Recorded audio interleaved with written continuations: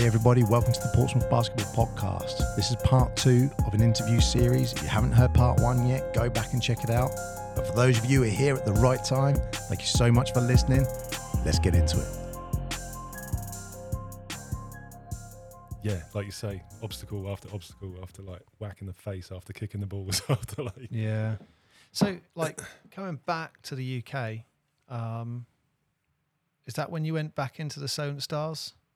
Yeah, it is. Joined the Solent Stars under Mark Scott, 2001, 2002. And that's with... That's a good team there. That's an excellent team. We got Americans, John Bynum, Marlon Capers, Alan Cunningham came to play for us as a 50-year-old, and yeah, just an incredible... What was he like to play with? I mean, we're talking, when we say Alan Cunningham, I guess for people our age, we're talking the godfather of Portsmouth basketball, the area basketball, are we? I guess, because he played for that Portsmouth FC team, right? Yeah. Yep. And it was, he's one of the big ones names, that anyone our age is looking up to, like, wow, that's Alan Cunningham. Yeah, he's like one Colin of the Irish, same thing. One of the fathers of the game, right? Yeah. The fathers of the British game. Yeah. He's like part of that generation. So what was he like playing with? In what sense? Physical? Incredibly physical. I mean, he's going to grab you a dozen rebounds a night. He was a big dude. He's going to shoot the three with people in his face, and it just doesn't faze him. Yeah, he can still shoot. As a teammate, he was generally really encouraging. I mean, back then you played the so we played in the finals, right? In that team, we made it to the finals. And back then you play the semi-final on the Saturday. This is men's Division 1. You play the semi-final on the Saturday and the final on the Sunday. That is crazy. It is absolutely insane. What is that about? So Alan comes to us like... Get the physios ready. He's like, fellas, he's a 50-year-old man, right? He goes, fellas, I'm going to give you everything I got tonight. I'll do the best I can tomorrow. He drops 32 points in the semi-final on the as a 50-year-old man, right? Yeah. It is just a master of the game at this stage. And the next night, fair play to him. He must have been dying. Like, I'm 44 and I can't. I can't play 2 local league games back to back. But yeah, in the final we lost in double overtime. It's a tragic story. Yeah. Oh. Go on, let's have it. What's the tragic story? Just that we lost. Double overtime. To Teesside. Oh. Yeah. Was there a point that you thought who was ahead before it went to the first overtime? Oh mate, it was a long time ago, Mark. No. It's funny though, because it was against the Teesside Mohawks. They also had a couple of good Americans. They'd had a great season as well. So when you say people like Alan Cunningham, we were lucky enough to not play with him, but watch him play when we were little. But as having him as a teammate, what made him such an exceptional player? What made some of these players, all the good players that you've played with, are there traits that are similar? Are there things as in there? There's nothing similar to Alan Cunningham. As a 50-year-old man, like pretty much dominant. He's probably taken it easy because we had 2 fantastic Americans. But like I just kind of painted that picture of the semi-finals, he dropped 32 points because when it matters, he's going to use all his knowledge, all his strength, all his tricks, and he's going to show up and he's going to carry the team when it matters, And that's NBL Div 1 in those days. Wow. Yeah. Wow. Yeah. 32 points at 50 years old. Jeez. In a semi-final. I can get 32 points at 22 years old. Yeah. And then, so you were the Solent Stars, and at a certain point, you went international, didn't you? Yeah, I wouldn't. Yeah, yes, I did. I wouldn't put it like that. I wasn't earning money anywhere. It was just I met a young lady. I was coaching Portsmouth basketball team. Oh yeah, I remember actually. You were my coach at one point, Portsmouth University. You became the Portsmouth University coach. Was I? Yeah, and you. Well, said, I know I was the Portsmouth basketball coach, but I can't remember. You did you started doing Portsmouth University, and you went, Paul, do you go to uni here? I went, yeah. He went, right, you're playing next game. And it was, and I was in my final year. I don't know why I didn't play university basketball, but I was in my final year and it was halfway through. And then you went play, and then started. That was the first time I started playing. Oh, amazing! You were doing a lot of. We were playing a lot of Fury games at that point. So you were playing Fury and you were doing football at the same time. Yeah, I know I was doing a lot, but yeah. So I started playing for the university, and you were coach. That just popped in my head. Fantastic! Yeah. Got really excited about that. At St Paul's, wasn't it? Yeah, St Paul's. Yep. Yeah. So ended up funny springy floor. Ended up also coaching the women's team and met a French woman there. So I'm only 22. It was the same season I'm playing for Mark Scott with Alan Cunningham and all those guys. The same season I'm coaching Portsmouth University, men's and women's, and met a young French woman there. So I went back to France to continue that romance and ended up playing for a small village, which was a fantastic experience again. Like, if anything, basketball has been a passport to travel and to see different parts of the world, like, that otherwise wouldn't have been. Like the French, lots of people go from this country, go to France, and they think, oh, the French, they're so rude and everything like this. But like, if you learn French, if you know how to speak French, if you go and play basketball for a little village and you help them get promoted to the next division, like, they're so receptive. They're like the warmest, most hospitable, inclusive people. Maybe that's a step too far, but I get a completely different impression of it being as someone who's contributed to their culture. I think learning the language makes a big difference. I think even making the effort to learn the language wherever you are always makes a big difference. So you ended up in Australia as well, right? Yeah, that was just traveling. I wasn't playing basketball over there, but okay. And then at a certain point, so this is kind of where we started playing National League together. Hold on, let's go. Can I just take you back to France a second? Yeah. Just the crowds there were also the villagers, right? But the parents of my teammates played on the first team, or maybe the grandparents of my teammates played on the first team that existed. Oh, wow. In France. And the story came about. And I think you're going to find this interesting. This is my perception of what I learned whilst I was there.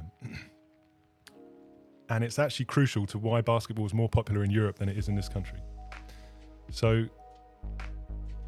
France was occupied by the Germans and it was liberated by the Americans. And the GIs came over and they brought basketball with them. And they taught the locals how to play basketball. And so if your country was occupied by the Germans and liberated by the Americans, it seems like you were introduced to basketball in the 40s. Yeah. Right, and then that becomes embedded in your culture. Okay. Right? Yeah. Whereas the UK wasn't occupied by the Nazis, wasn't liberated by the Americans. No. Weren't introduced to their. Well, I've never thought of it like that. Yeah. I mean, we had the Americans over here, obviously, but Yeah. I mean, who's the strongest? When you think of the strongest European places, Greece, Italy. It's not quite universal. Spain. I don't think Spain was liberated. Spain had their own dictator. It doesn't quite work everywhere. Same in Italy, they had their own thing going on, but it's true in France. Like, that's yeah, very. I never thought of it like that before. No, Yeah. I've never looked at that. Yeah. So yeah, I just wanted to kind of make that point on your basketball podcast. But did you have? I mean, as we talked about, you came from that. You went with Solent.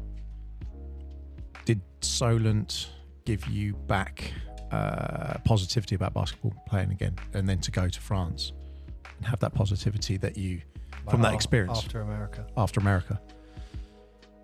Yeah. I mean, the dream of becoming a professional was dead, but yeah, I loved basketball that year particularly. We had a good crew, a good squad, good coaching staff. I think Steve Fitzsimmons, again, my old college coach, became the assistant coach who was perhaps mentoring Mark Scott through his level 3 coaching award. Yeah, that was a good season. I mean, I was never... The dream of becoming a professional was dead, so it was just kind of playing for fun, playing for pleasure, and it felt like we had a chance to go all the way as well, so the motivation was back. Yeah, the motivation was there. And I guess while you were away as well, that's when I think, and I don't know the full details, I just know at some point Mick started running the Solent Stars team. And that's when he asked me to play for Solent Stars. I only played for one season, and it was it felt like in free fall. I think. What season was that? What year was that? This has got to be 2007, 2008, around there somewhere, I think. But I just remember it felt like it was in free fall a bit, and then the season finished. I mean, we finished all the games. The season finished, and then Mick took National League, Portsmouth back to National League with the Portsmouth Smugglers, and that's when you turned up back in Portsmouth. That's what I remember. Then going, right, we got Steve here, and we had you, Clayton Milner. He came from Solent. Ryan Payne from Solent, and then we had Andy Ong from Portsmouth. Yeah. Harry Veazey. Yeah. From Portsmouth, and then obviously you had the younger players, which would have been, I guess, the Teasdale brothers and Lawrence Rowe. Yeah. Leon Bailey. Leon, yeah. Myself, and then that was that Portsmouth Smugglers. See, we had that for I think you came in the second season, and in the first season, that's when we had the Hughes brothers. So it was a real youth team, and then all of a sudden we had an explosion of experience come in. That was right. So it was in the our second season as Portsmouth Smugglers when you came in. Right. So I was kind of training as a tree surgeon and running my own tree surgery business, and like playing basketball is a bit at odds with trying to do a physical job. The risk of injury in basketball means a lack of, it kind of compromises your income as a physical labourer. So I may or may not have been, I was in the area, but not perhaps committed to a basketball team. Oh, okay. But you did come into the Portsmouth Smugglers. Yeah, you're talking about 2007, 2008? Towards the end of that, of the 2000 noughties, whatever you call it. And that team kind of went on for like 5-6 years. Because we started in Div 4. Yeah. And then we ended up in Div 2. So we were around the top of Div 2.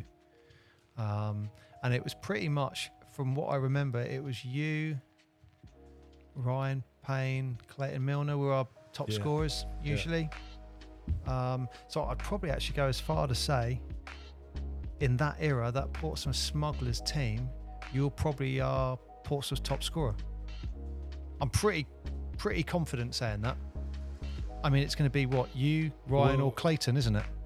For that season? No. For that era of, we're talking about that Portsmouth Smuggler era, because you played for the entirety of it. I wouldn't like to say. I think you were, because Ryan left. Okay, and that's when the Teasdale brothers come in.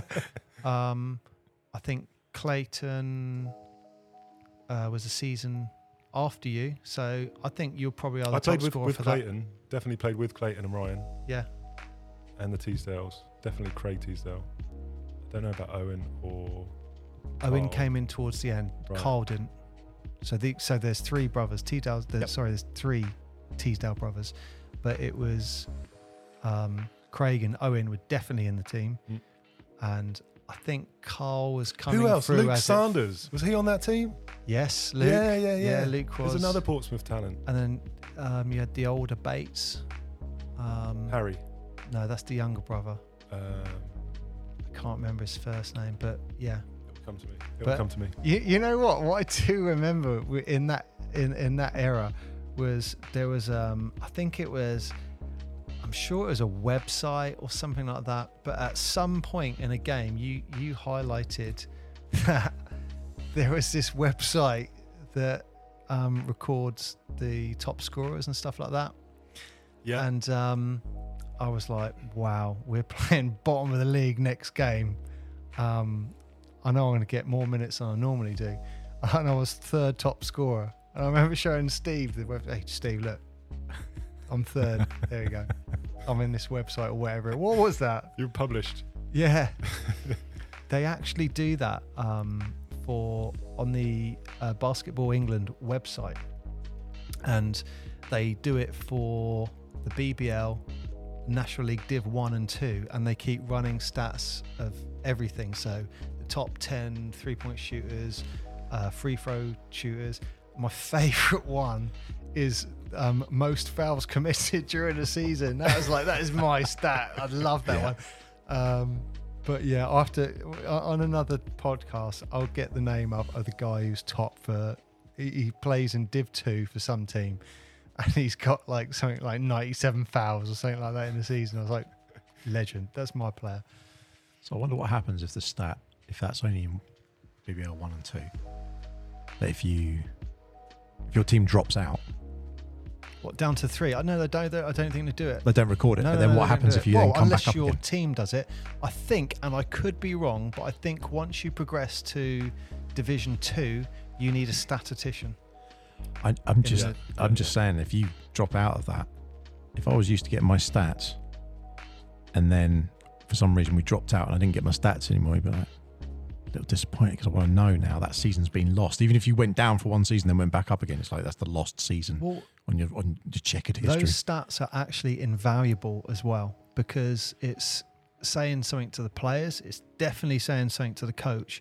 I mean, something that no one knows about, well, you do, Mark, but one of the things that we were evolving throughout the season last year is I created this computer program. Okay. And I had a touchscreen laptop in front of me, and literally I had programmed in, trying to visualize it now, but yeah, basically all the players down one side, and it was buttons for free throw, 2 points, 3 points. So you were keeping stats? I was, but I was doing Fantastic. it. I was doing it to the point where it was like, if they shot right and they missed, I'd press a button, so it'd include the shot percentage. Did it for 3-point fouls. Do you have a chart of the court so you could kind of? No, I didn't do it like it was area literally of the just where they shot and missed from. It was literally just buttons, but it recorded the whole suite.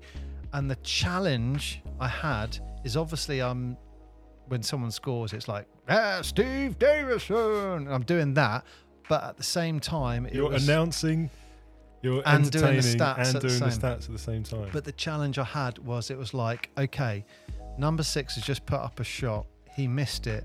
Number 12 got a rebound. He passed it out. Yeah. Someone then shot a 3 and it went in.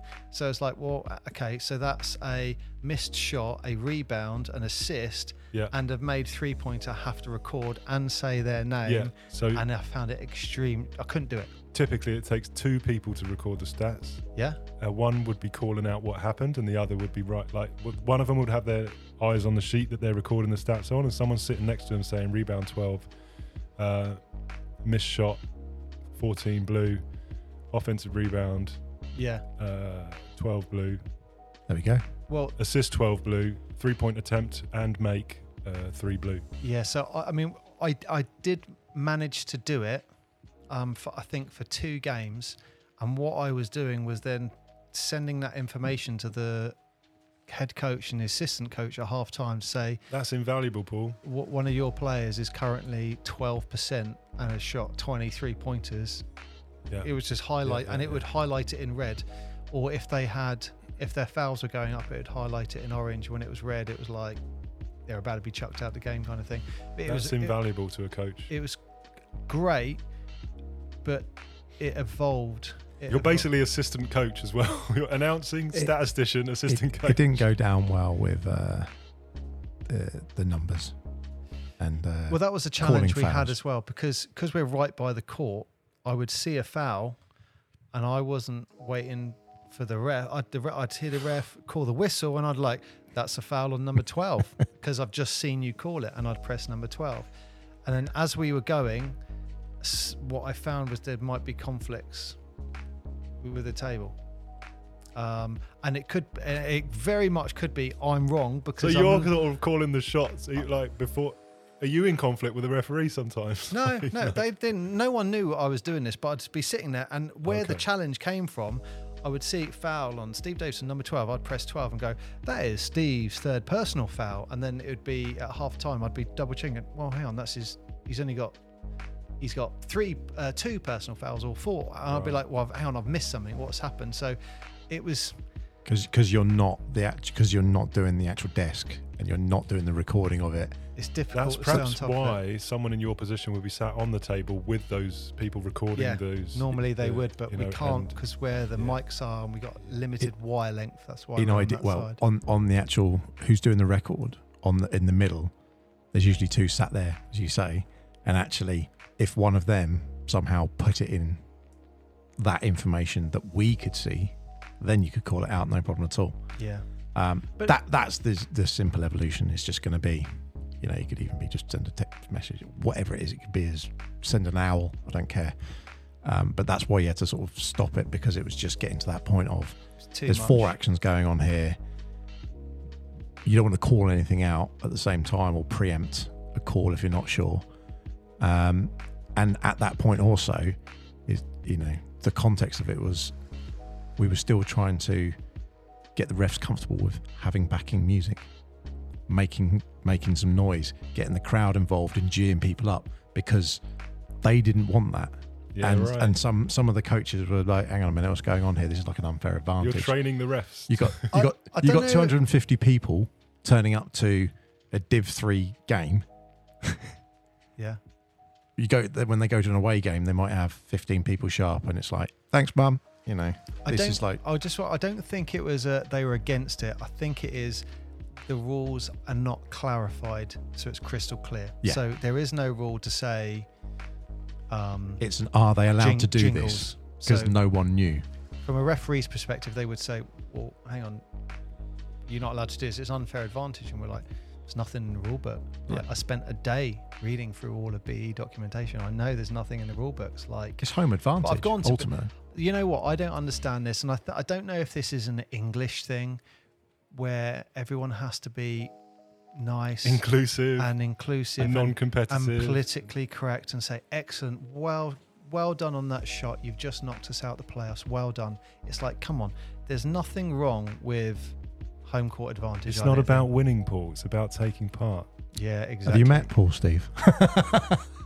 I don't think there's anything wrong with home court advantage. No, But- but you know, it raises a point, because as you're saying, Steve, those stats are so vital, because actually they change the flow of the game. It's like, hang on a minute. Oh, I think he's not having too bad a game. He's doing all right. And you go, he's having an absolute this shocker. guy's on fire. Yeah. You know, you need to run a play for him. And Yeah, every time he's touched the ball, he's hit it. Do you realise that? It's like, no. It's like, yeah, he's like 70, 80% Yeah. inside. Like, And it's I another remember, dimension. It gives another dimension to the coach. and one of the stats I remember was a guy called Zachary Arby. Yeah, I know He that. was something like 5 for 5 at half time shooting threes. It was ridiculous. And we were looking at it going, bloody hell, he's 100% from shooting threes. well, Steve mentioned it in his podcast about flow. He was just Yeah. in that. It was just in that. Give him the ball. Just get the ball to him. He's just in that place where he's happy and he's comfortable with the ball, and he Yeah. just. He But there wants was it. that third Yeah. quarter where he wasn't getting the ball. And Yeah.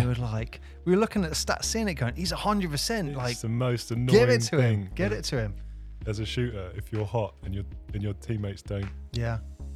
run a But- play for you, or like, because it's not even about you at this point. It's the best thing for the team is to get the ball into the guy's hands Yeah. who's shooting the But lights is out. that the Moneyball factor? Because you know, for anyone who hasn't watched Moneyball, you've got to go watch it. It's a brilliant film. But where they're talking about stats in baseball and how that transformed baseball, saying we're looking at the stats of the individual contributions that as a team it all adds up to. All of these people have got to do little bits to make a win, and so it all comes down to the stats. When you look at the way a lot of professional teams are played now, certainly in the NBA, they're really leaning on stats more and more and more now. And I don't know if that's changed the game for the better or worse. Well, just to conclude, that little story is that then evolved from having that stat package to me getting rid of a lot of the buttons and just having it's a 1-point button and a foul button. Yep. So I'm still keeping track of points and fouls. I've still got the program where anyone can have it, where they can record everything. But I think you're right. You need several people doing it. But in that space where you used to have all the buttons, I put big buttons, and when you press that, that's when you get the sound effects. And all of a sudden we were like, wonder if are we allowed to do this? And that's how that evolved to. I love this. You're sort of breaking new ground. We're going to play American, well, it's like organ, isn't it? Dun, dun, Yeah. dun, dun. I mean, most of it Blue. is. Hit blue. This one. Yep. Stuff like that, isn't it? Stuff like that. Little jingles. And anything just to change the pace of the game, but not necessarily on either side of the team. Obviously, we've got to remain non-biased. Well, the jingles, basically, it encourages the crowd to sing "Let's Go Portsmouth" or "Defense." Fundamentally, that's all it's doing. And yeah, I think it sounds great. Like I said, I remember the first time we did it, and I saw the captain of Portsmouth was Ollie Blake, and he got the ball, started bringing it up, and we were like, dun, or something like that, and his face just lit up, and I was like, that you can see he loves it. Likewise, playing the Jaws music, and that's coming up, and When shot they've clock's got the going ball. down. Yeah, that's a good one. Guy's throwing it up, and you got like 4 seconds left, mate. You're just getting excited by the music, and the guy just throws it up, and you think, oh, okay. Yeah, But that you've got a shot clock there for a reason. Yeah, forget everything else. because a you lot of the focus on teams don't have many people turning up, so then having 200 people plus a load of noise and things 350. going on, 350. they're feeling like, yeah, I know, but I'm just saying, when you've got that many voices, you it's a different. It's the it's a sixth different man. pressure. It's the It is. sixth man effect, isn't it? The crowd becomes a sixth man. Absolutely. Oh, And I think There's it's a few times it sink or swim moment, isn't it? If you go into that environment as an away player, it's either going to give you a massive buzz and go, right, I just want to shut these people up, Yeah. or it's going to have that where you just, go into your little cocoon. do you like playing with crowds? If I'm at home, I guess, yeah. I mean, yeah, there's stories about playing in Brixton. Brixton was a really difficult place to go into and play. Why? As a youth player. Didn't they have a Man, DJ at I'm one sure point? I heard stories from Mick about having to get a police escort out of there at stages. Yeah, I heard that as Yeah. well. Yeah, I think it's like these, southern kids coming into London, like. Yeah, that'll do you it. know what? The last time we played in Brixton, I remember they had this DJ full on decks, and the game started, and literally was like, and it was like, I thought it was really off-putting. I remember I had an open layup, and all I could think about was this music going. And you missed it? No, I think I would say it was a goaltending, Mark. I would say it's a goaltending moment, but yeah, it was. It's your story. Mickey Byrne didn't go to that game. You tell Alex your truth. Alex coached that game. I don't know where Mick was, but yeah, I don't know if you remember, we managed to get Brixton in a cup final when we were in Div 2 as well. Remember Right. Yeah, I Can do you remember remember that? playing back at that court again, yeah. that? No, not in Brixton. It was a cup final, so we had to go. I think it was like Manchester or something. We went up to play, and we went Right. up on the Saturday night, and then the game was or the Friday night, and the game was the next day. Okay. Can you remember that? No. Oh my goodness, Did we go? we lost the final. The trouble with those games is you always end up having a drink because you're there with a group of blokes, and it's like Saturday night. The game's not till Sunday. You're in a hotel. You end up in a bar. You got to play basketball the next day. Yeah, well, we definitely lost the game. I remember that. I think we lost by 16 or 18. And it was a guy called Mundy Castle. Yeah, I remember that. Mundy Castle Cherry. got MVP. They called him Cherry because he got a load of his buckets from cherry picking Mundy Castle. Oh, okay. Paul Mundy Castle. Paul Mundy Castle. I'm pretty sure that was his name. Well, leading on from that, there's only one place you go after the smugglers. Yeah, because the Smugglers folded, didn't it? It just ended in the early teens, 20 teens, however you phrase that. And then you're looking for basketball. Where'd you go? Well, yeah, I was a bit vague on what year it was. 20 teens. So I think this is around 20. This has got to be 2012, 2014. This is when you go back to the Solent Kestrels to play National where League had I basketball. been? I was in my late 30s and realised that I wanted to play National League again, and Portsmouth didn't have a National League team. so, yeah, rather than let that opportunity slip away and look back and wish I'd played National League again, I went to play for a couple of years over at Solent Kestrels for their second team in Div 3 for Sylvain Donode. Oh, Sylvain. Yeah, I remember him. Yeah. Nice guy, great coach. He's got, I've never been coached by him, but I know he's got a fabulous reputation as a good coach. Everyone always says positive things about him. Yeah. He knows basketball really well. A strategist again, great practice coach. He's always got different drills. Every week is different drills, new drills every week, just to kind of keep you on your toes, keep you thinking.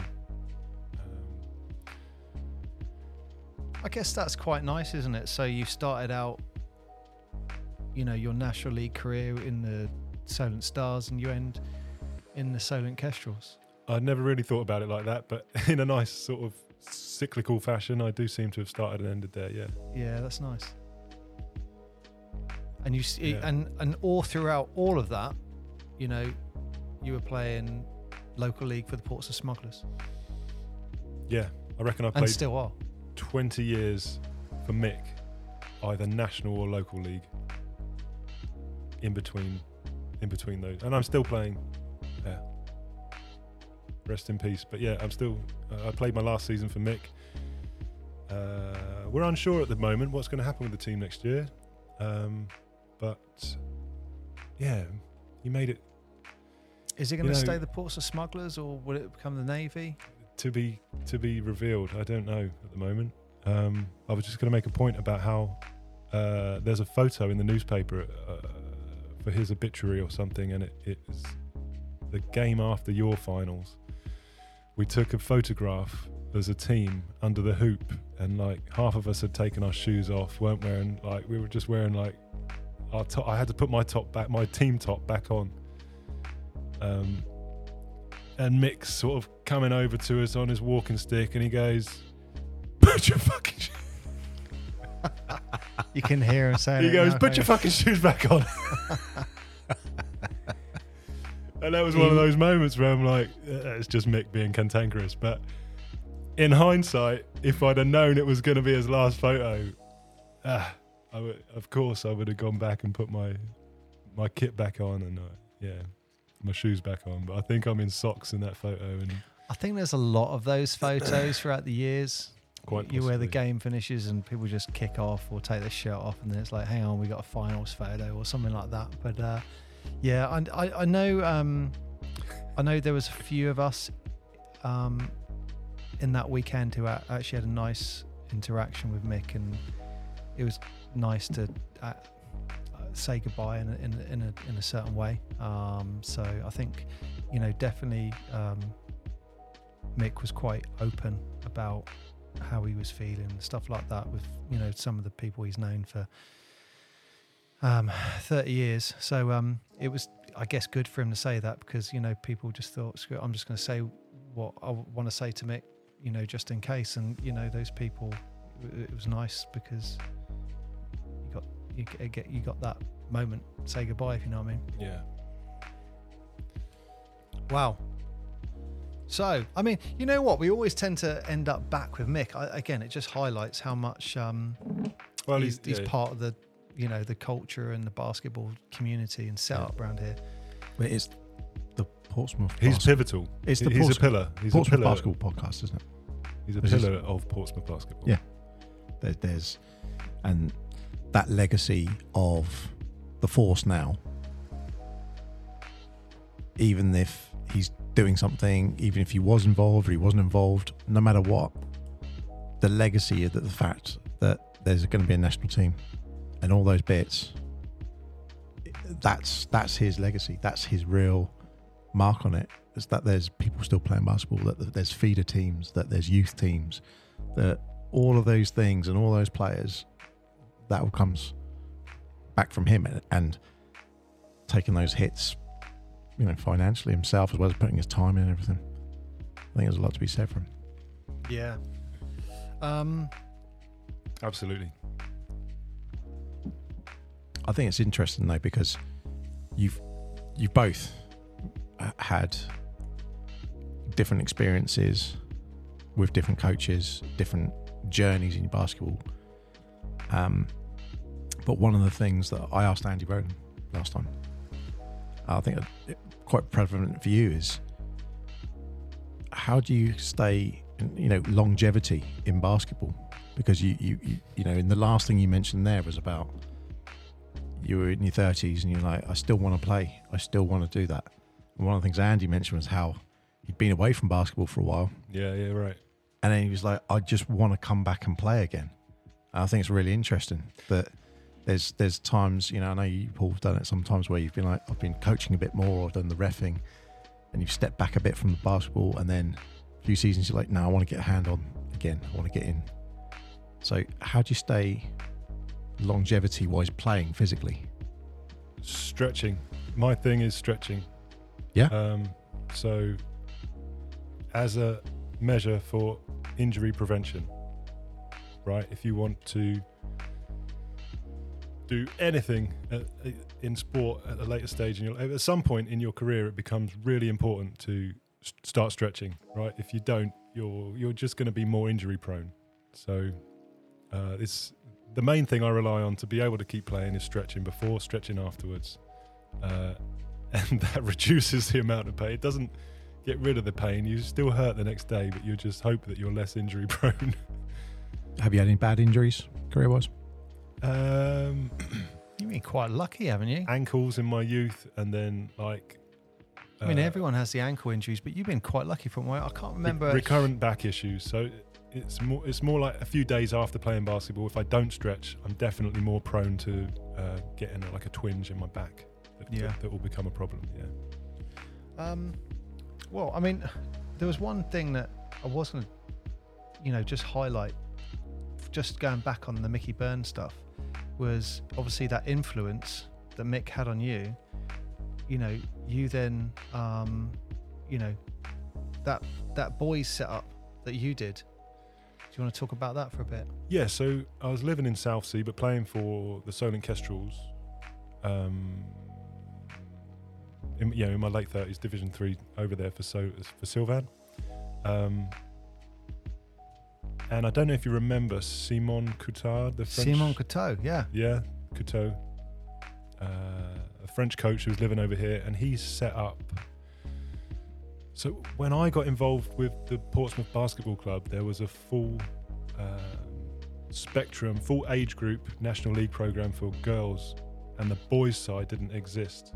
So what Simon had done was applied for funding to get girls involved in sport. And so he'd set up Portsmouth Basketball Club to be a girls' club, based on the fact that there was funding available for him to do that. And so when I got involved with Simon, it was to start increasing participation in Portsmouth amongst Portsmouth schoolboys. So we started an under-14s club.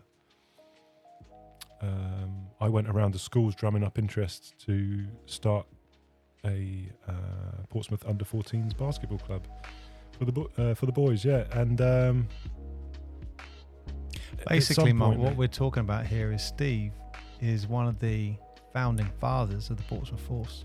Well, this is the seed of it, yeah. This is the really early on, so this is... Your seed was used in the inception. 2017, we are... yeah. But it is the start of it. And if you look at like the fun and fundamentals and stuff like that, you've actually got National League boys now. It's kind of gone the other way around. It's done a complete reversal, yeah. I mean, it's great to see, but it'd be nice to see like if we could get a girls program going as well and like mirror what the success has been created on the boys' side. But yeah. At some point, I got Rob involved, and he has just taken it and run with it. He's done such a fantastic job of increasing participation, increasing the profile of the sport in the city, and I couldn't be prouder of where he's taken this club.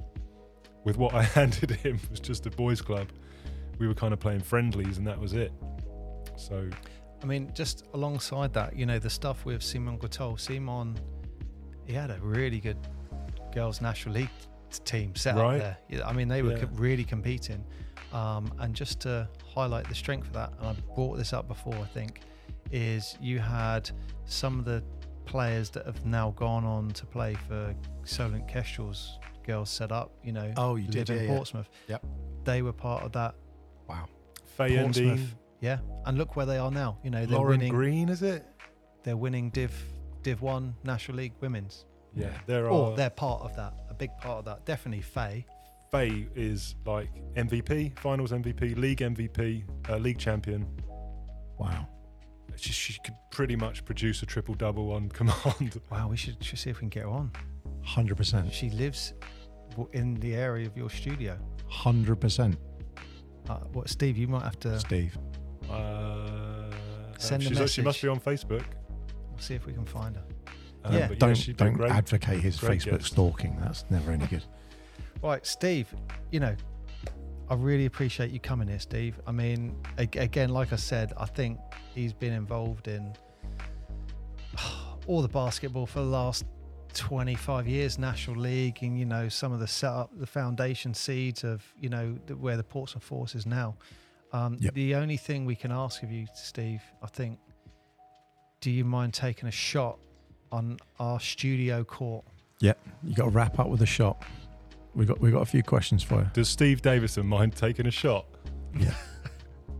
not there. I'm not getting tequila out. We're not doing shots. Not shots. I'm not known for passing the ball, guys. Right. Never knowingly. No. I'll do the commentating like usual. Where's the ball at? Before we wrap this up, we got to do some shots. Are we going to do that first? We're going to do. I was going to let him do that and then come back to that. All right, we'll do that then. Yeah. Steve. So there's no pressure at this. But before we start this, I'm just going to say, Paul casually just threw the ball once, and I called him out on it, and it went in. I then tried to call him out and say double or nothing, and it went in again. How much do you owe him? It's just respect. He got bragging rights. No, because he got greedy, and then he went he tried to go 3 for 3, and no, 2 for 3. Look, it was 2 for 2. No one cares about the other 17 shots. No one cares.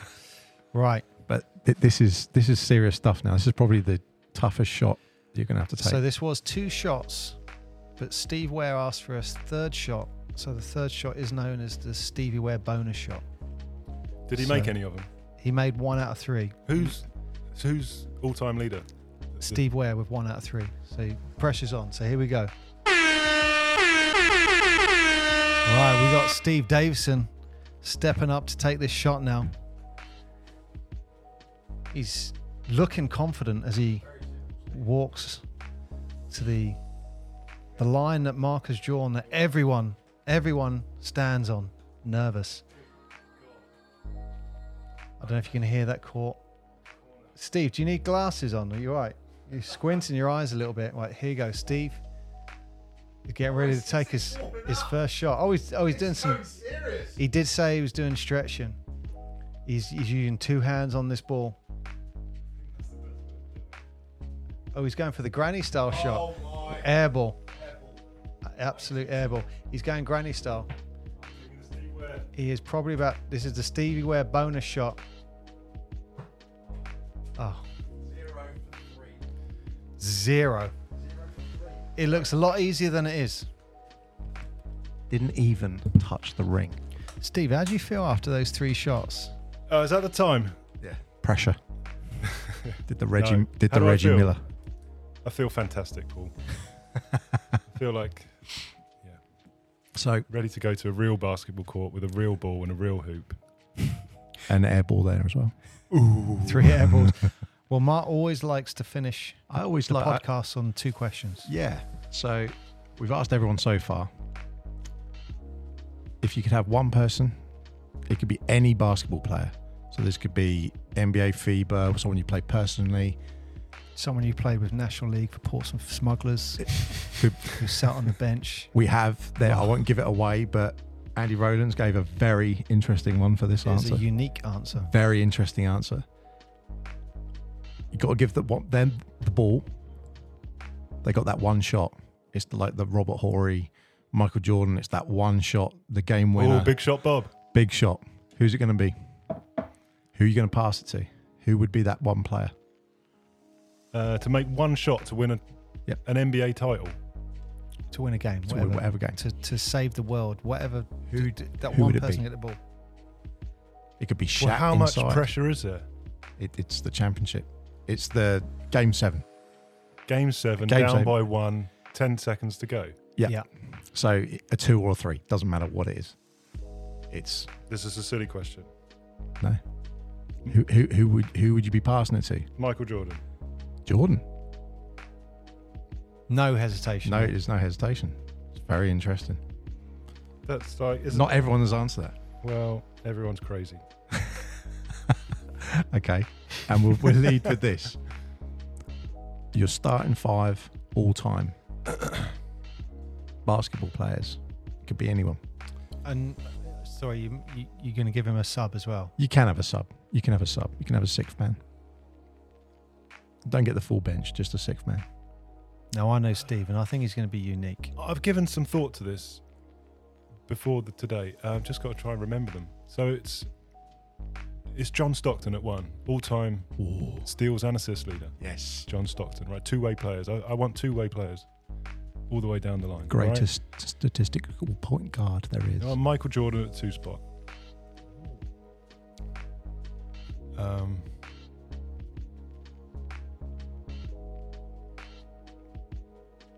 I think LeBron James is filling up the stat sheet in 5 stats. Right, he's going to be top 10 in 5 stats, I think.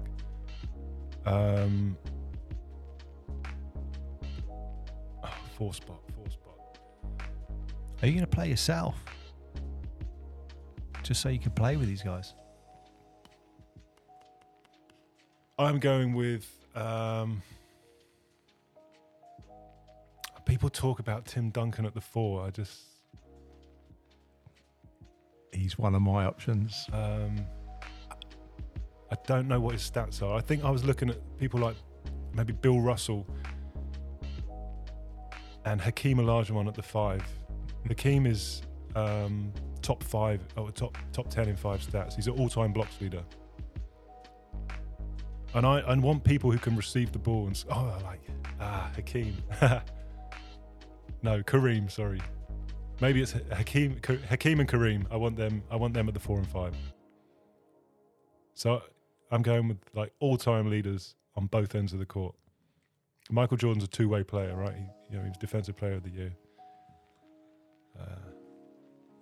That's. So you got John Stockton, MJ. How's it looking? LeBron, Kareem, and Hakeem. So who's your 6th man? Who's coming on? Let's go with Wilt Chamberlain. Wow. Whoa. I mean, out the gate, other than John Stockton, that's a big team. There's some tall players there. Now you listen to Gary Payton talk about guarding John Stockton. He just gave him nightmares. Yeah. Yeah, even MJ says it's like they knock him down and he just gets up. And he's like tough, but he's all-time leader in steals and assists. He's the greatest point guard statistically to have ever been on the court because of the stats. And you look at his turnovers and the shooting percentages and everything. And he's going to facilitate those other guys. Did he ever miss? He didn't have an injury. It's like 17 seasons or something. Something like that. Didn't miss a game for 17 seasons. Relentless. Yeah. So who's your 6th man? Wilt Chamberlain. Wilt Chamberlain. Interesting. That's very interesting. I might revise it. I might revise it as time goes by. But for today, that's a great my 5. all-time. That's a great all-time indeed. I mean, that's worthy of a Space Jam film for sure. Well, Steve, I really appreciate you coming on the podcast. Thank you for having me on. Thank you for giving me the opportunity to tell my story and to contribute to the Portsmouth story of Portsmouth basketball. Thank you for sharing them. Thank you for sharing some of those stories are. I mean, Oklahoma thing's gonna keep doing what you're doing. That's crazy. Yeah. And you got to hook us up with some more people, so people you can think of. All right, we're going to stay in touch. Well, for Steve Davison, thank you very much.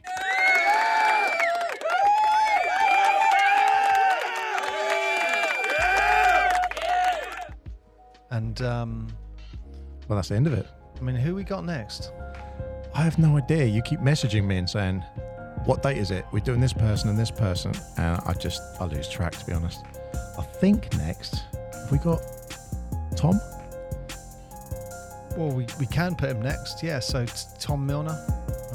He's been National League coach for the youth setup, inspired by Steve Davison, for the last 6, 7, 8 years now. Yeah. So, you know, he's going to have a great perspective on everything. Feeds nicely from taking over from where it started. Yeah. But thank you so much for your time today. Tom was actually there with me at the beginning. I was coaching Harry, and Tom was he got involved and started helping me out with the coaching. That's amazing. What a way to wrap up. Thank you so much for listening wherever you are and whatever you're doing. Tune into all our episodes, and if you haven't gone back, go listen for more. Have a great week, and we'll speak to you next time. Yeah.